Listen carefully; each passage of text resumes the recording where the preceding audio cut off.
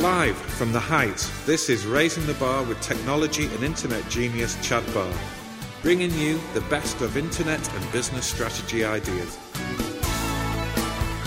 Thanks, Stuart. You're probably wondering, what are the effective components of a podcast? Here's the first one, the style of the podcast. And there are several styles that you may want to consider getting involved in.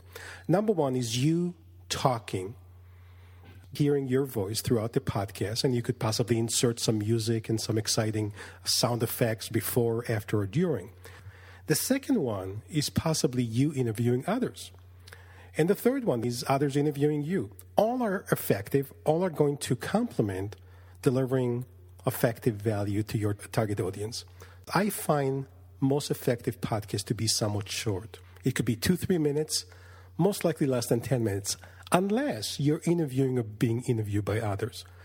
And to have an effective interview, although it can be done in a few short minutes, I find most of them somewhat lengthier than, say, 10 minutes. So whether it's 20, 30 minutes, even longer than that, 45 to 60 minutes, as long as the value of the interview is provocative and interesting, you could keep the attention level to that length of time.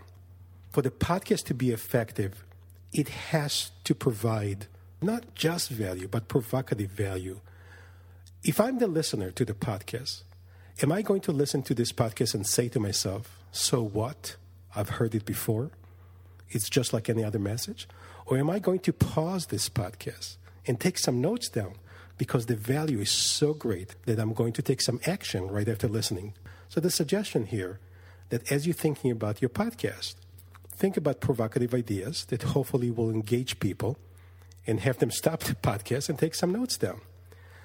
Another thing is creating incentives and excitement for people to want to come back and listen for other future podcasts.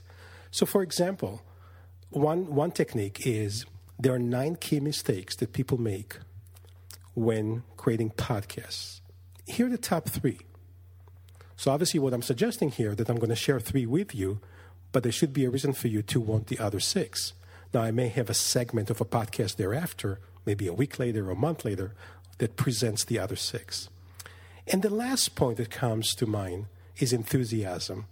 So the suggestion I would have is that your voice carries through with enthusiasm and excites the audience to listen to it and come back and listen for more.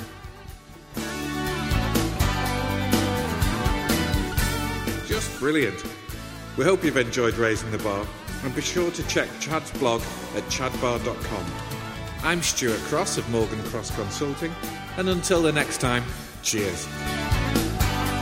And by the way, I hope you took some notes during this podcast.